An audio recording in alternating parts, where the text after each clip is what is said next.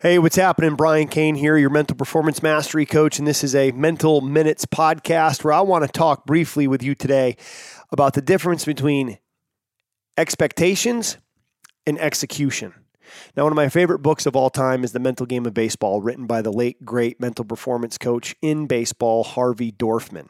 And in The Mental Game of Baseball, Harvey talks about in the first chapter how the right expectations can set you free, the wrong expectations will cripple you. And as I've worked with a ton of college baseball players and pro baseball players this spring, one of the things that's come up consistently is how they set the wrong expectations. One player set an expectation that I want to throw a no-hitter this year. Totally out of your control. One said I want to be an expectation to be an all Big 12 or an all conference pitcher. Again, out of your control. I want to get drafted in the first round. Again, out of your control. You see all of these expectations that we have about, I want to have this many innings. I want to have this ERA. Or if we move it into golf, I want to shoot this. I want to finish here. I want to get onto this tour. All of these are outcomes. Outcomes are outside of your control. You see, there's a difference between an outcome and a standard. An outcome is a goal that I set that is outside of my control. And if my expectation is tied to an outcome, if my expectation is tied to something I cannot control, you're setting yourself up for failure. Now, a standard is the behaviors. It's the day-to-day process. It's how you go about your business. It's how you execute your process. So if you have an expectation of, I'm going to execute my process and my plan on a day-to-day basis. I'm going to dominate the things I can control. I'm going to behave in alignment with my goals. I'm going to do this. I'm not going to do that. And you're very clear and you follow through and your behavior and your attitude and your actions align with what your goals are. You give yourself the best chance for success. So my call to action for you here, my message for you is give up the expectations that are outcome-based and focus on the execution that is process-based, because it is the execution of the process day to day, moment to moment, pitch to pitch, shot to shot that is going to give you the best chance for success. And I want you to tattoo that on your forehead, not literally, figuratively. I want you to tattoo on your forehead, give myself the best chance for success.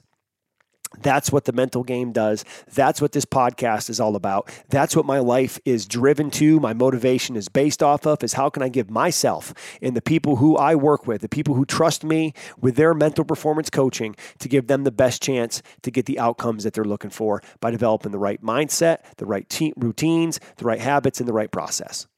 And if you're looking for more to help you close that gap from where you are to where you want to be by training a mindset with intention, by developing the right routines, habits, and process, if you're a coach, go to briancain.com and check out my certification where I walk you through exactly how to coach the mental performance skills needed so your clients can get the results they've been looking for. If you're an athlete, entrepreneur, you're a performer, that's not a coach, but you're looking at this for yourself, go to briancain.com and click on athletes and check out my 30-day to mental performance mastery for athletes program. Now, it's an athletes program, but I've got doctors that have gone through it, attorneys that have gone through it, music, entertainment professionals that have gone through it, people in law enforcement.